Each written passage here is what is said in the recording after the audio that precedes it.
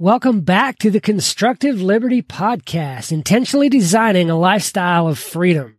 I've got an interview show for you today. Someone who has created his own lifestyle of freedom through much trial and much error and much success. I'm having on Myles Wakeham, the financial contrarian and host of the Unconstrained podcast. Myles is atypical yet successful. He is a multi-millionaire, having had that status and lost it 3 different times in his life. Today, his financial success has led him to tell his story through his appearances on dozens of media outlets and through hosting his own podcast, the Unconstrained Podcast. Myles rejects the social norms of education, a 9-to-5 job, and retirement outright and shows through his methods that one can live a financially sustainable life regardless of background, geography, or education. His approach to being a contrarian shows that going against the herd can pay off. And with that, hey, Myles, welcome to the podcast. Well, thank you very much for having me. Yeah, it's awesome I was excited to see your application come through to be on the show. I love talking to and learning from people who have had some measure of success in life. And when your application came through, I was thrilled. So tell us a little bit so my audience knows, who is Myles Wakeham? I'm originally from Australia, as my accent tends to give it away, but I migrated to the United States when I was 25.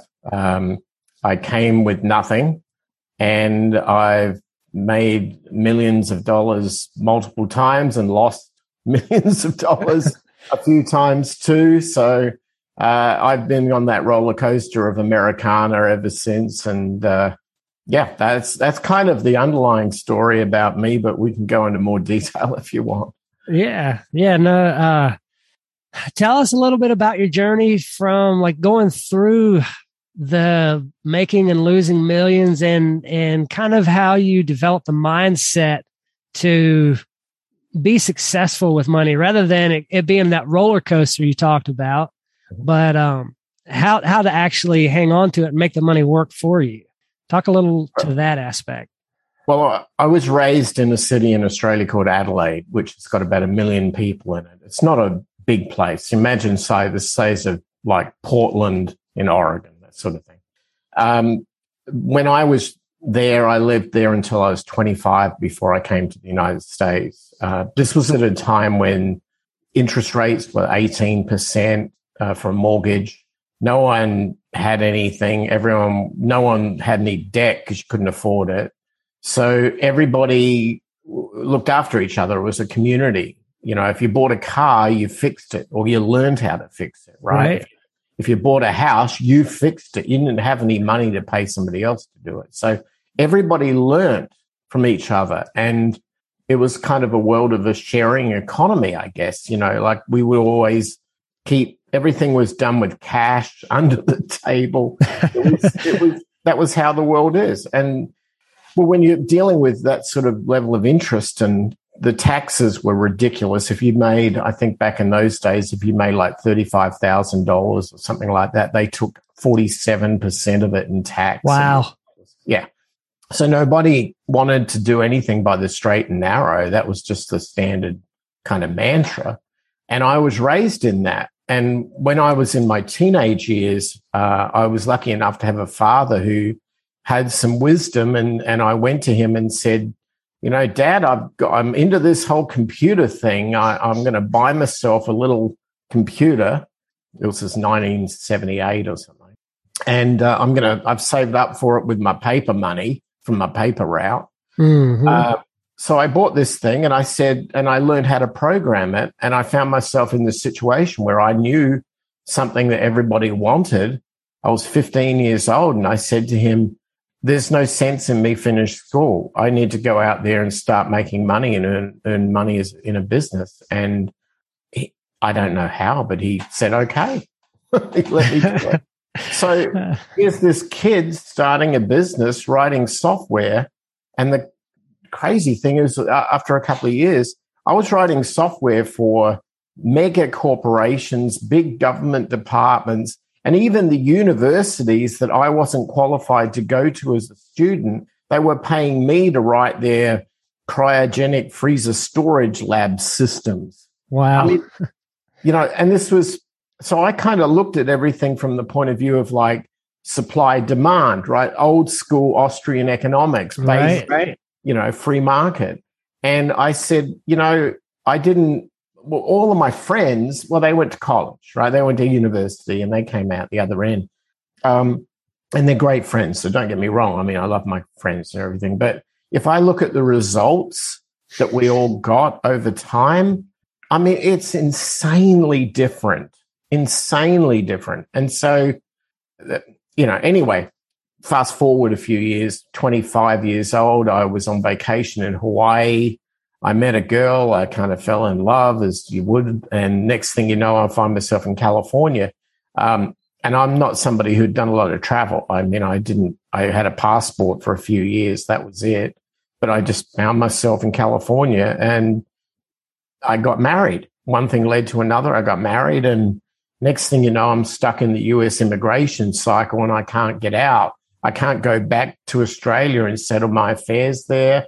I had to quit my job over the phone. I had to get my mates to go and empty my place out and put it in storage. And it was just horrible. And then at the same time, I'm in this void where I cannot work in the United States. So for 6 months, they were processing my, you get married, and back in those days, they process like a work visa thing. And eventually you get a little card that says you can have a job. So in that meantime, I was just bumbling around LA, Hollywood. I was a musician, so I could play in bands. So that kept me busy, but there was no real work. And then eventually I got my work permit. And I had gone for about 20 different job interviews. And every single time I said, I wrote the software for this submarine manufacturer. And, I wrote for this, university. And I did the Attorney General's department's criminal, stuff. And they're looking to go, yeah, right. Sure you did, I'm like, well, I did, but I guess you're not going to call the other side of the planet to verify. No, next. And that was the rotating door of job interviews. I did about 20 of them.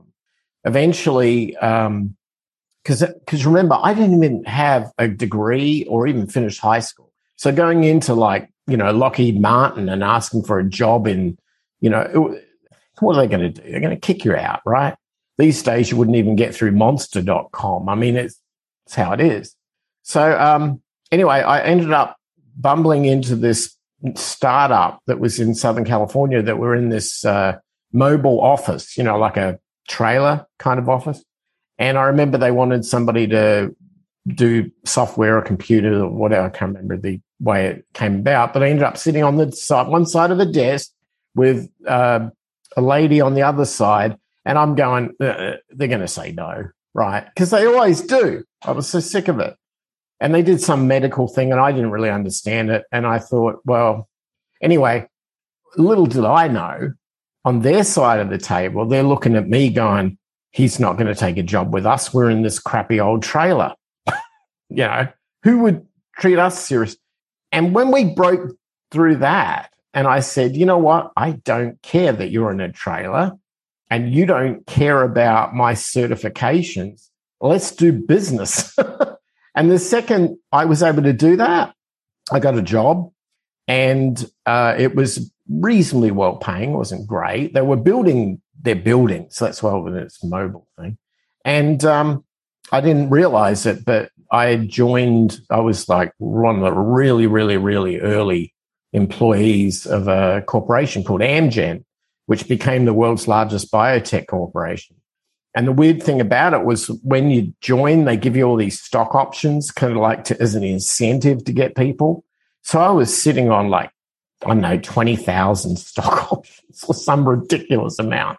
And they were worthless back in those days. And then I think it was about 6 weeks after I started working there, they got approval for their first drug from the FDA. And the company just to the moon. It took off. It took off. Wow. And so all of a sudden, here's this 25-year-old kid who's gone from zero to hero. I mean, on paper, I wasn't worth a huge amount, but when I left there 5 years later, I left there as a millionaire. So I'm now like in my 30s, and I went back to Australia as my mother needed some care and attention, and my wife and I decided to move back to Australia. So I moved back. I never had to work another day in my life. I thought, oh, I've made it, dude. I don't need to do anything. I'm going to live the lifestyle of the rich and famous here. Mm-hmm. No, because all of a sudden my lack of direction became part of the faith in my wife and I's marriage, and that broke down. Eventually there was a divorce, and with that I lost half the money. And then from that, then I was in this massive car accident that unfortunately a friend of mine was killed in, and I ended up in a coma for about 12 days, something like that. And next thing you know, I'm in hospital for like 6 weeks, and I'm completely disabled and crippled. And the government, who was supposed to be a public healthcare provider there, would not pay beyond the initial surgeries, initial triage. For ongoing care, they wouldn't touch me because my friend who was driving the car, I was in the back of the car, but my friend who was driving the car was being charged for negligent homicide. And it was bogus. It did nothing. But the reality was that once the government saw that there was a criminal case on this, it was like all bets are off. They won't pay for insurance. They won't pay medical, nothing. Wow. So I ended up having to fund all that and pay for an attorney to sue the government, which took 8 years. So I was wiped out. I mean, basically everything I made had gone. And, eventually I got remarried. My wife was from Australia, and we had a daughter, and we decided to move back to the States in 1999. And I literally came again with a bag of clothes and no money to do it all over again. And 3 or 4 years later, I think we were millionaires again. I've been through this process, and I realized the first time I got it, I didn't really understand or respect it because I didn't really feel like I worked for it. It was like I won the lottery. The second time I got it, I worked for it. That meant something, and that's where it tended to stay. Mm-hmm. You get something when you didn't really earn it. I mean, years and years later, I got into Bitcoin back in the early days and made a boatload of money on that. But again, I look back at it and go, well, the thing about that is I had the wisdom to know not to respect it like I didn't have before. Mm-hmm. I think that let me keep it. So it wasn't so bad, but I think that comes with age and it comes with life, and you've got to go around the block. Yeah, we all make some foolish decisions in our younger years. Some of us grow out of it and some of us don't. But it sounds like through all your experiences, especially at a young age, at 15, starting your own software company, it takes an inquisitive mind to dive into a lot of those things. How do you develop that inquisitiveness and then trusting and verifying through those situations? Like, how does that tie into creating the life you want? I think it's just a sort of arrogant confidence in a way. I mean, you look at people like Bill Gates or people of that who are not like me. I mean, they do very well, but I mean, if you look at guys like that at that age, they were, in the computer labs until 3 a.m, until some security guard kicked them out. And, that was kind of what you did. And I was no different. I would do the exact same sorts of things to learn. It's just I didn't have a market that was, as vibrant as the United States, obviously. But I do realize that if I was in a place where there was a market and I was doing something that I was really passionate about, that I felt was my calling, and I felt that was what I was going to do, then the limits you put on yourself for how far you want to take something, it's a personal decision. And any distraction that takes you off that path, you have to question whether or not you really are on the right path. I got lucky. I fell into something I was passionate about, and I wrote it for everything I could. I mean, look, it's like an athlete, right? If you're I don't know, a Formula One racer, you know the difference between being a winner and being 22nd on the grid, right? And it's just how far up here mentally you want to push yourself and you want to put yourself in a situation where you can gain advantage. I mean, it's decision. If you want to race, try and be P1, right? If you want to race and be P22, get out of the car, let somebody else drive. I mean, I just have that sort of attitude. It's like, God gave me the gift of life here. I'm not going to screw it up. I mean, I've made stupid mistakes in my past, but so we all have, right? Yeah, you learn from it and grow. Yeah. So get back in the car and go for it. I mean, that's just a choice. Yep. I have a hard time. I mean, I'm a liberty guy, right? I'm a freedom guy. And the thing about that is it's that old Stan Lee thing with great power comes great responsibility. Okay. I want the freedom. I want the power, right? I want to be able to control my own destiny. But with that, I have a responsibility that if I screw up, it's on me. I don't go running to some counterparty, some government to bail me out. I don't expect my neighbor to bail me out by them having to pay taxes they shouldn't have to.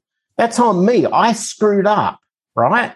If people took more personal responsibility, we wouldn't have all of the power being deferred to counterparties. And if that was the case, then we would live a life that was more decentralized, more community-focused, more lateral, and we wouldn't need government. And that's taken me, my God, decades and decades to get that message, you know? Yeah, go back to, you talked about, being player one. You play to win the game, and that takes a knowing who you are, knowing that you have what it takes. How do you go about finding out who you are and developing that to be that player one, to come in first? I think that I go to his gym where I do some resistance training every week, and I noticed that a sign up this week, and I thought it was quite poignant. They said that if you're coming here and not pushing yourself beyond where you think you can go, then you won't go anywhere, right? And that's kind of where it is for me. I think there were a few little connection points that made a lot of sense for me. I understood leverage. If you achieve something, then accept that, step upon it, and then achieve something more, right? Keep going up from where you are. If you think that you're on the bottom, and to give some clarity, there's a psychological course mantra thing called Maslow's hierarchy of needs. I'm not sure you know of it. I've heard of it. It's like a pyramid diagram, and at the bottom there's this layer. It's called the physiological layer, and the idea is it's the things we need to survive, like food, shelter, clothing. Once you achieve that, then you go up the next level up the pyramid, and you have sort of like communications, healthcare, that's industrial, utility and power, that sort of thing. When you achieve that, you go up there, and then you start learning and advancement and things like that. And eventually you get to the very top of the pyramid. It's called self-actualization. And the idea is that at that point, if you achieve that nirvana state, then you've got to look back down and you've got to start hauling ropes down and pull people up, right? That's kind of a mission in life, which I embraced from my 20s, that I would start off at bare survival, and I would step up above that to the next, and step up above that to the next, and keep stepping up until I hit the top. So it's kind of like, if you're a mountaineer and you want to go and hike Everest, what are you going to do? Get to the first base camp and give up? Is that the reason why you chose to spend $50,000 with the Nepalese government to do it? No, yeah, that doesn't make much sense. Right, you went there to get to the top. So get to the damn top. And when you get to each base camp, stop, rest, realize your achievement, and go, okay, I'm going to the next one, right? And eventually you get to the top. And then at that point, you don't live life with regret. Because this is what people can tend to forget, is that if they engage to do something, And they get to a certain point where they try and they fail and they go, oh, I'm no good. That's not right. I'll go back and play Xbox. Mm-hmm. How are you at the age of 60 going to look at yourself in the mirror and go, yeah, I did everything in life I could do with this one God-given, it's like, are you freaking insane? Yeah, right? It's crazy. Get off your ass and do something. I mean, I don't know. I don't want to come down hard because a lot of people can't because they're either disabled or look, I carried a shoulder injury from that car accident for 25 years. I couldn't get it fixed in Australia. I left Australia. I couldn't get it fixed in here because I was a pre-existing condition. You know what I did? I got it fixed. I went to Guadalajara, Mexico, and I got the damn thing fixed. And in the process, I discovered a country that was actually respected freedom and respected individual free market. I could pay a doctor or a team of surgeons about a 12th of what it was going to cost here in the States to get it done.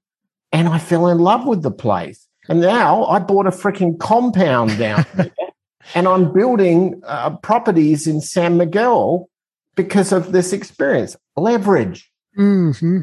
Take a problem, turn it into a solution, discover an opportunity, go for it, right? And so I've got a plan B. Every time I get up in the morning and I turn on Bloomberg or CNN or whatever, I hear these guys, oh, the inflation rate's going to kill us all. And, oh, the government's not going to pay their debts and we're all doomed. I don't give a crap. I can go down south. I've got a place down there I can hunker down. Mm-hmm. That's what freedom is. Anyway, no, that's super interesting. And we always hear, that Mexico, you hear the propaganda about it, like Americans shouldn't go there. You'll die, you'll get killed or something. You want to hear the most dangerous place in the world to go to right now? It's Australia. Yeah. Seriously, you go down there, you'll be locked in an internment camp with a bunch of other lepers, and you'll end up getting let out in 14 days, only to be stopped 5 times in the next hour by the police with "show me your papers" and, oh, by the way, don't watch. We're monitoring everything you do, buddy. That's danger right there. Yeah, it should not go. Mexico, it's good to go. That's awesome. It's awesome. How you mentioned surfing in your application. How does surfing tie into that? What life lessons did you learn from learning how to surf? Right. Well, everything we've been talking about right now is kind of what I would call my 2D version of Myles's mantra on life and experiences. Surfing's the third dimension. So I explained about that. So, I grew up in a coastal city. So when I was a teenager, all my mates got an old VW microbus we had, threw our surfboards on the roof and drove out for an hour to find the best surf. We didn't know how to surf. Idiots. But we loved it because, it's free. I mean, it cost a bit of gas, but that was about it. Some surf wax. So you go out in the beach and you hit these waves and you go, oh, this is great. I'm going to be a surfer, right? No. In the first few times you learn how to surf, you get beaten up. I mean, so badly. Though you start realizing you're this peon and the universe and its nature and its waves are going to destroy you at any opportunity it can. Right now, I grew up in a country where everything on the ground will kill you. Snake, scorpion, spider, whatever. Jellyfish in the ocean, sharks, right? But still, we realize we take that on board as being just normal every day. That's just how it is. Suck it up, buttercup, right? So you go out into the ocean and you want to learn how to ride these waves, and it's beating you up and it's beating you up, and you're just frustrated and you're tired and you just want to punch that wave, right? It's just not doing what it should do. After a few times of trying it and your mates are starting to get some rides, you're going, what am I doing wrong? And that's when I think probably in life, I started to understand how the universe works. Now, I'm not going to come across all spiritual Dalai Lama. That's not my thing here. But I am saying that when you grow up in a country where you're relying on Mother Nature all about you to not kill you, then you also start realizing that just as there's a downside, there's also an upside. If you can understand how to live in synergy with it, you get the opportunity of taking advantage of energy sources that are far bigger than you are. Hence the surfer. Those waves can be massive, and the amount of power they've got are incredible. Mm-hmm. But if you know how to catch them, you get to synergistically participate in the energy, and you get the ride of your life. And that's a spiritual experience. And only surfers know what that feels like. But my point is, once it's touched you, it never lets go. And so what I did, being a kind of analytical, techie kind of brain, I looked at the waves and I said, well, there's patterns here, right? They come in cycles. There's usually sets of 3. And normally you can spot the best one out on the horizon, but it takes a lot of energy because what has to happen is in order for a wave to pick you up, you have to be moving forward ahead of the wave. And if it sees you moving and it's moving, it somehow just sort of absorbs. Sucks you in, yeah. Yeah, yeah. And that was the key. It was knowing when to start paddling before the thing came upon you. And also to know that since you're going to exert a lot of energy to start paddling, you better pick the right one. Because if you don't, it'll dump you and that's going to hurt. And you'll lose all your energy. So you want to pick it. I sort of looked at this and I as a kid, I realized if I step away from this and I see it almost like, I'm looking down upon myself, there's some interesting patterns. The first one is if I'm ahead of something before it grows, it may pick me up and I'll benefit from its energy and I'll get the ride. If I try and catch it when it's already upon me, I'm going to get dumped and it's going to hurt. And if I try and paddle after it's past me, well, that's stupid. So I kind of looked at it and thought, maybe the universe is telling me something here. Maybe this is the answer to stock investing, real estate speculation. Maybe it's the answer to cryptocurrency. Maybe it's the answer to technological invention, like being ahead of the curve. And I think as a teenager, I took that knowledge forward and said, look, you got to pick the right wave. But if you don't leave the beach and go and get wet, you're sure as hell not going to catch anything. Mm-hmm. And if you don't go out there with the knowledge that there are predictable, repeatable cycles, and all you got to do is sell, buy low, sell high mantra. If you don't see it for what it's worth and you don't participate, then it will go past you and you'll be working until the day you die.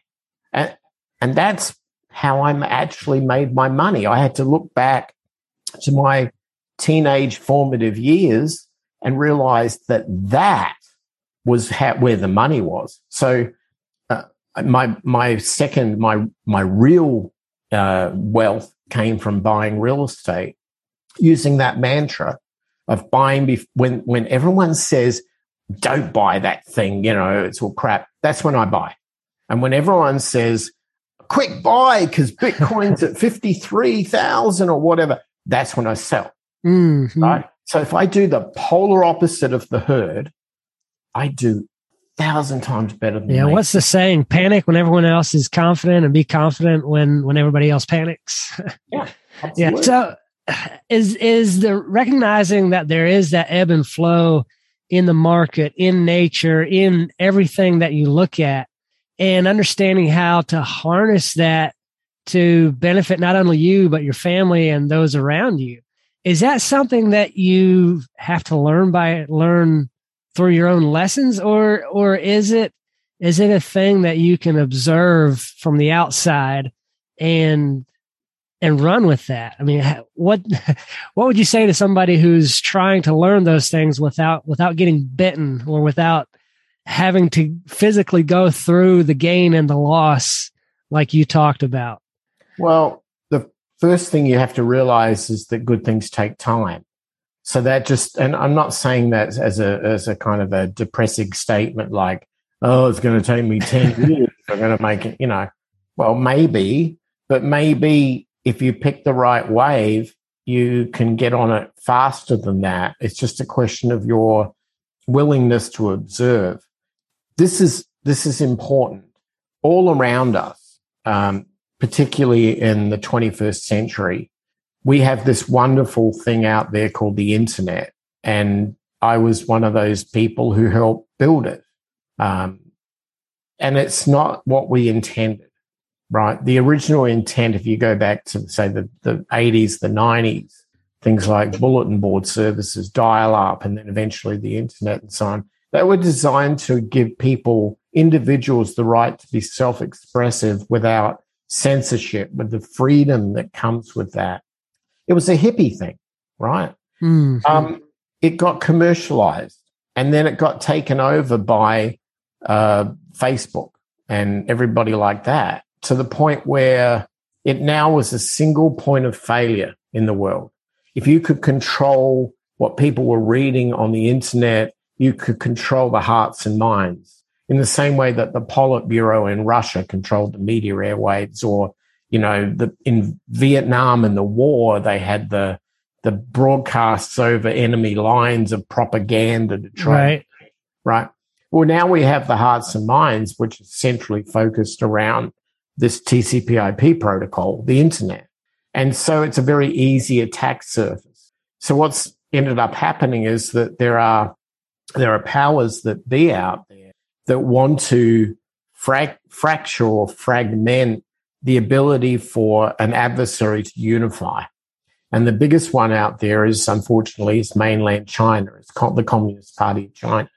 And as a result, what's happened is that they and other parties that understand the power of propaganda are using those central single points of failure to manipulate the hearts and minds and fragment us, to fracture us, so that we cannot unify. And all around us, I see evidence that we are moving towards a place where we will have to defend. This is the United States position, but the United States will have to defend its world number one position against adversaries who want that. And biggest is China.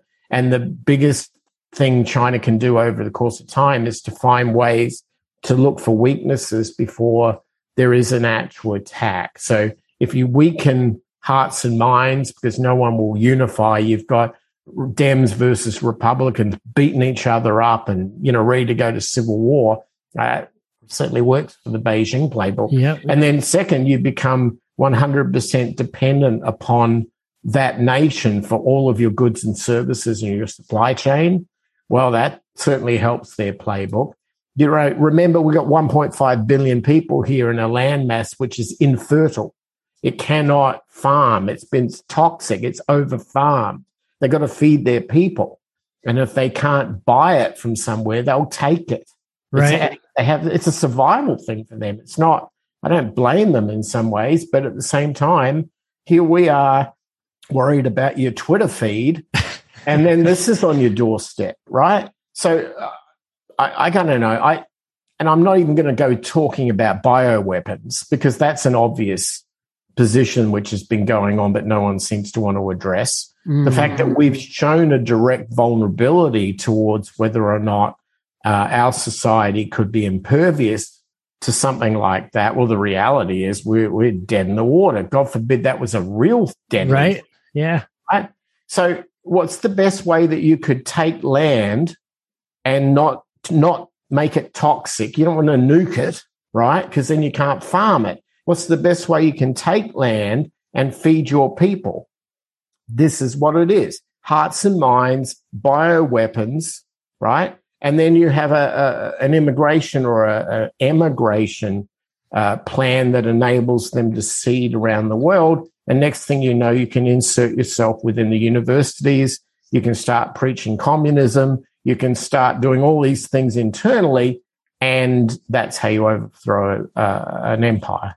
And that's what we're seeing going right on in front of us right now. Yeah, that's some awesome insights. It's sad that so many people can't see it. And I try not to pay a whole lot of attention to the news because you get drugged down into depression, and it's such a negative thing. But to see the trends out there, I mean, you don't have to look too hard to see that. And knowing what you know now, being able to see through a lot of the trends going on out there, what would you say to especially your 20-year-old self, but even how would you apply that to 20-year-olds coming up today? What would you say to that age group? Get a passport. Simple as that. Get a passport. Get an ability to get out of harm's way if you think it's coming. I'm not saying that it's going to happen tomorrow or in 5 years, but I am saying that if you're a surfer and you see waves on the horizon to ride, you also see tsunamis and you also see sharks. And the reality is that the world isn't unicorns and rainbows, right? Mm-hmm. I've been beaten down by the world multiple times. I'm still standing, but only because I've got that stubbornness and that willingness to know that there will be a better day ahead, but it's on me to find that, right?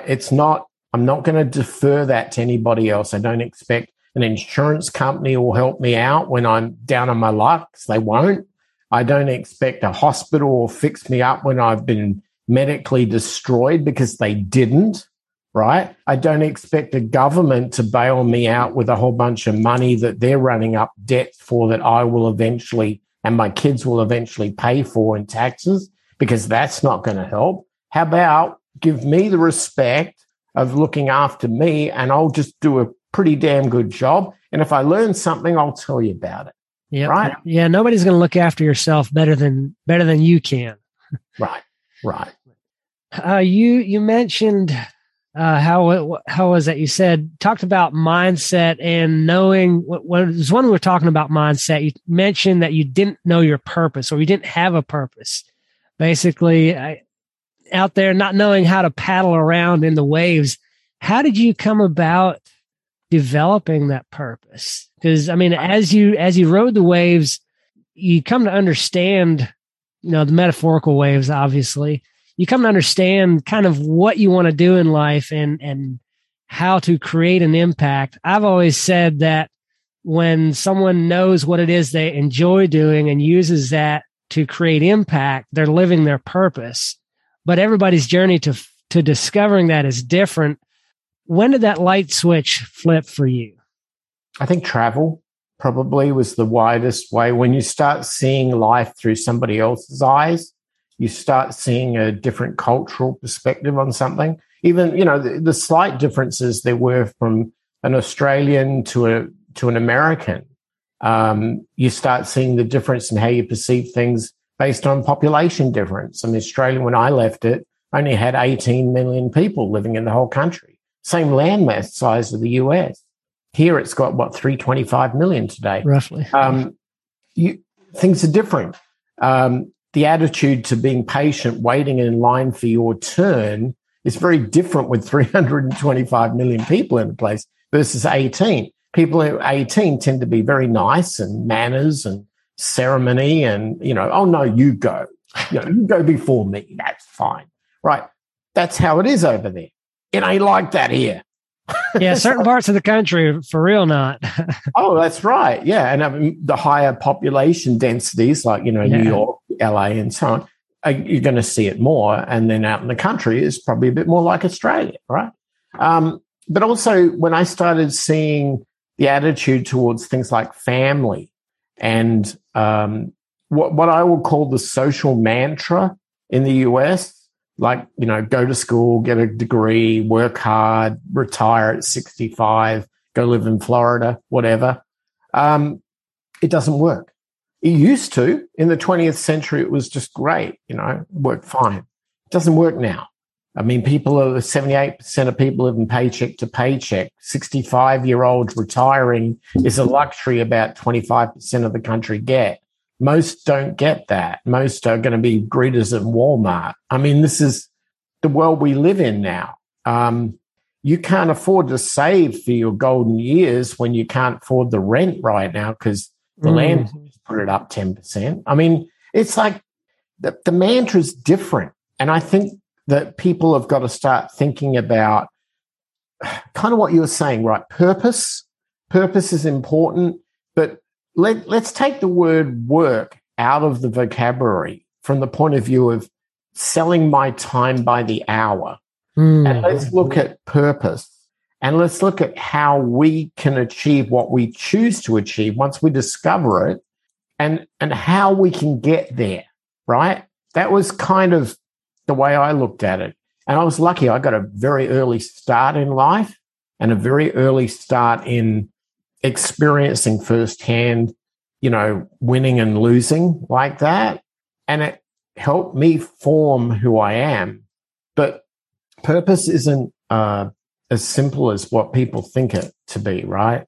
It's not like, oh, I'm going to become a great, screenwriter. That's my purpose. No, it's not. That's not your purpose. That's what you choose to do with a lot of your waking time, and you might enjoy it and be passionate about it, but that's not necessarily your purpose. Maybe your purpose is to raise a family. Maybe your purpose is to devote your time to your religion. Maybe your purpose is to farm. Maybe your purpose is to build. Maybe I don't know. Everyone has to go out there and participate in life to find it. But I'll guarantee you one thing, you ain't going to find it sitting on a bloody smartphone, right? Scrolling through TikTok or Instagram or whatever the latest trend is these days. That is not real. I mean, as much as when Facebook went down this week, I thought, didn't last long enough, did it? No. I mean, this is the biggest distraction we've got. And we just sit there giving 5, 6, 7 hours a day to this crap. Are you serious? Mm-hmm. I mean, look, you guys go do that and I'm going to eat your lunch. Exactly. So why, talking about purpose and all of that, why is it critical that you don't ignore the signs that God, the universe, whatever you want to call it? I come from the Christian faith, so I say, God, why is it critical you don't ignore the signs that are put in front of you as you go through life? And how can you make sure that you do see them? Well, it's funny how simple they are, right? It's like the answers of the world are hiding in plain sight. Often too simple. We don't want it to be that easy, right? Right, exactly. Like, people ask me about like investing in money and they're, should I buy Ethereum? It's like $3,000. I'm like, well, yeah. Would you plant crops at the time you're supposed to harvest them? No, because they're not going to grow, right? It's exactly the same mentality. And yet we probably have a garden in our backyard and we know when to plant the seed and when to harvest the tomatoes. I mean, it's bleedingly obvious to all of us about these things, and yet none of us embrace the simplicity of that. And everything around us, God's gift to us is hiding in plain sight, but nobody has the attention span of more than a gnat to be able to see it. And I question that because while everybody out there is in the herd being distracted and going after that shiny object over there, I'm sitting back going, well, did you see what you left behind? I was like, all right, fine, you do you. I'm over here. I don't get it. And I'm no genius here, right? I didn't even finish high school, but it's so obvious to me. And yet, I don't know, people. Yeah. Go like somebody on Facebook. Yeah, just scroll through and hit the heart button. That's what too many people get caught up in. And I mean, it's easy. You want a distraction from something. You sit down and check out what somebody's up to, and next thing you know, it's 30 minutes go by. It takes a conscious effort to go out and to create, to actually build what it is you want in life. And if you get caught up 3-4 days a week, 30 minutes a day, that's how many hours that you could have spent creating a website or writing a blog post or doing something creative because that's what we're meant to do, is to create something. Yeah. I've got a friend of mine who I grew up with in Australia who's an interesting character. So he bought some land way out in the outback, quite a lot of land. And he decided that he wanted to build, kind of his own little utopia out there, his own little oasis. Beautiful, peaceful place, right? Really gorgeous. And he's an electronics engineer. So, guys have got Mr. Soldering Iron and a oscilloscope kind of character, Well, he taught himself how to build a house. And so he went out there and he bought this land and he built the most beautiful, self-sustainable house with solar and his own below ground water supply. And it's like peace. It's total peace. It's beautiful. He decided that he wanted to travel to his place. So he decided he'll learn how to be a pilot. So he took flying lessons and became a pilot. And then he worked out that somebody had a plane they didn't want. So he bought this plane. So now he's got his own plane. So what did he do in his land? He built a runway, right? Okay. What was building a runway? Well, get a couple of excavators from the rental company, work out how long you need the stretch. You got the land, get the the roller start. No, I don't build a runway. Anyway, build it, asphalt it, done, job done, right? So he did that. So then he said, I think I know how to build things. How did I learn? I don't know. I read a book, watched YouTube videos. I don't know, worked it out. Pretty damn good job. Real good engineering mindset. Mm-hmm. So when the pandemic hit, he decided that he needed to make money and he couldn't go out because everything in Australia was locked down. So he ended up speculating on buying plots of land in areas that he thought people would want to move to, like near the ocean, that sort of thing. But they were just barren pieces of land. So every 6 weeks, I can't believe he does this. Every 6 weeks, he closes on a deal for a lot and he has a system to build these beautiful properties that he and a team of, I think, about 16 guys who work with him go out to the property and they build the whole house in literally 14 days. Wow. The whole thing. He then puts it on the market, and the way the market is going down there, he sells it in 7 days, hands the key over, they give him a ton of cash, and he's on the next project. And this guy will turn over maybe, 8 to 10 of these a year. And I said to him, his name's Malcolm, I said, Mal, how do you keep up with this? Like this, it goes, it's just a system. I just do it, it's just what I do. I look at that and I go, that could be you, right? That could be one of the listeners on this show doing what that guy does because he was willing to read a book, take a risk, get his hands dirty and go and do something. That's, there's a very large movement in the United States of people who are very liberty focused, right? Most of the time, they could be that guy, right? But unfortunately, what ends up happening is that people get into these squabbles of left versus right and, these political arguments all the time. And the time they spend emotionally invested in that, the passion that is in that could have been put into learning how to build a house. Right. Right. And it could have been put into making millions of dollars building and housing people who need a roof over their head, right? It's practicality. I find that hard to understand sometimes. I relate to it, but we as individuals need to have the self-discipline to say, enough of that. Let's get back to what's good for us because I can't control what goes on in Washington, D.C., and I really don't give a crap what goes on in Washington, D.C. I do care what goes on in the back of my backyard. So I'm going to go ahead and make my backyard the best backyard I can make. Yeah, it's that sphere of control, influence, and concern. If you operate with what's in the sphere of control, the things that you can do, that's when you move forward. Going back to Malcolm over there, he went out and learned, did the things, took a risk. Is there anything to the saying there's no progress without risk? Oh, it's absolutely true. You can't. I mean, that's not. The universe works on a theory of what we call entropy. And that is from nothing, something grows, and then the universe always reclaims it, right? Everything turns to dust. That's a key thing that we must all realize. We will all turn to dust. Everything we build will turn to dust. We hope as individuals that we build something that can at least outlast us, because seeing something turn to dust is not a positive experience for humans, right?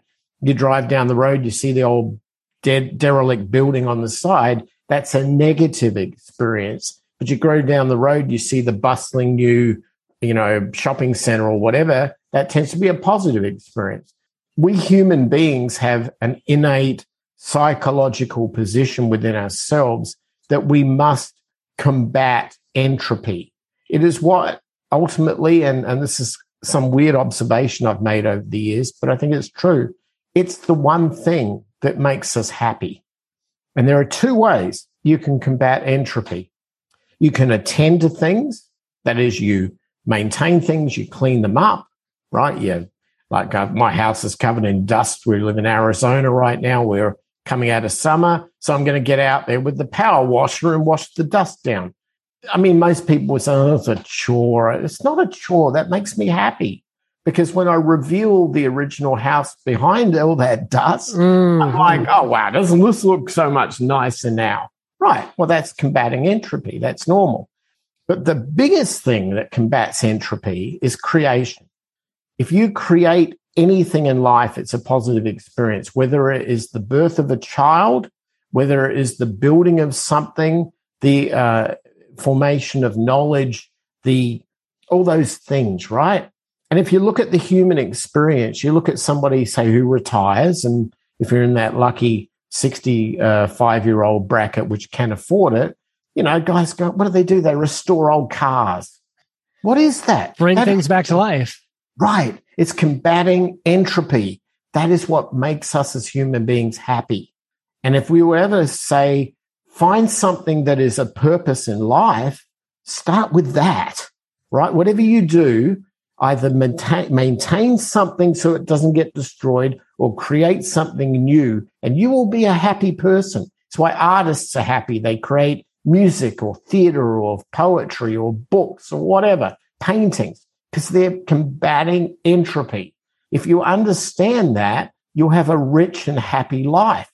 If all you're doing is avoiding those things and being negative to destroy other things, you will be miserable psychologically. And don't take my word for it. It's a human flaw. It's how we're built. It's how we're wired, right? Those are the things that we need to be focusing on. If we do that and we're all happy, it gets addictive and you tend to make other people happy. Yeah, it's the domino effect. I get that. It's interesting how that works. If somebody is sad and depressed, they tend to drag others down with them. If they're a happy, upbeat person, they tend to raise the level of the attitude in the room. I want to be mindful of your time. We've gone longer than what we had scheduled for. What would you say? Okay, yeah, that's great.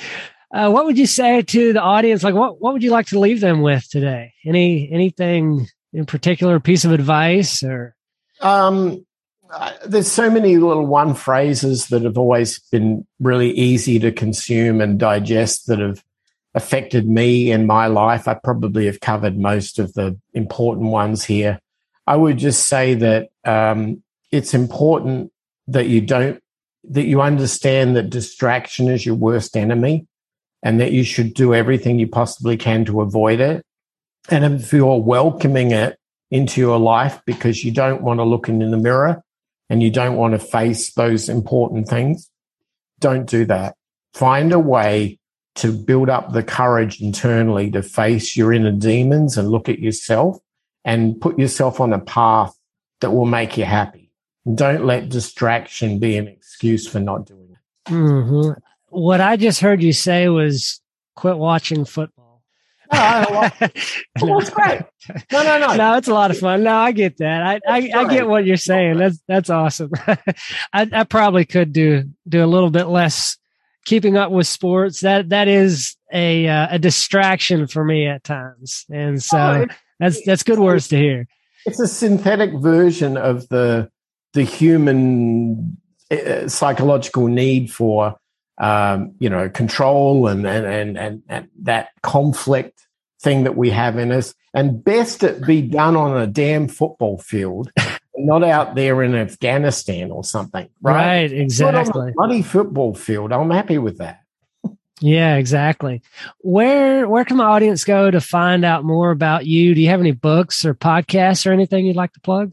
Yeah, I do a weekly podcast called the Unconstrained Podcast. I have a book coming out. They can find everything they ever want to know about me and our community over at beunconstrained.com.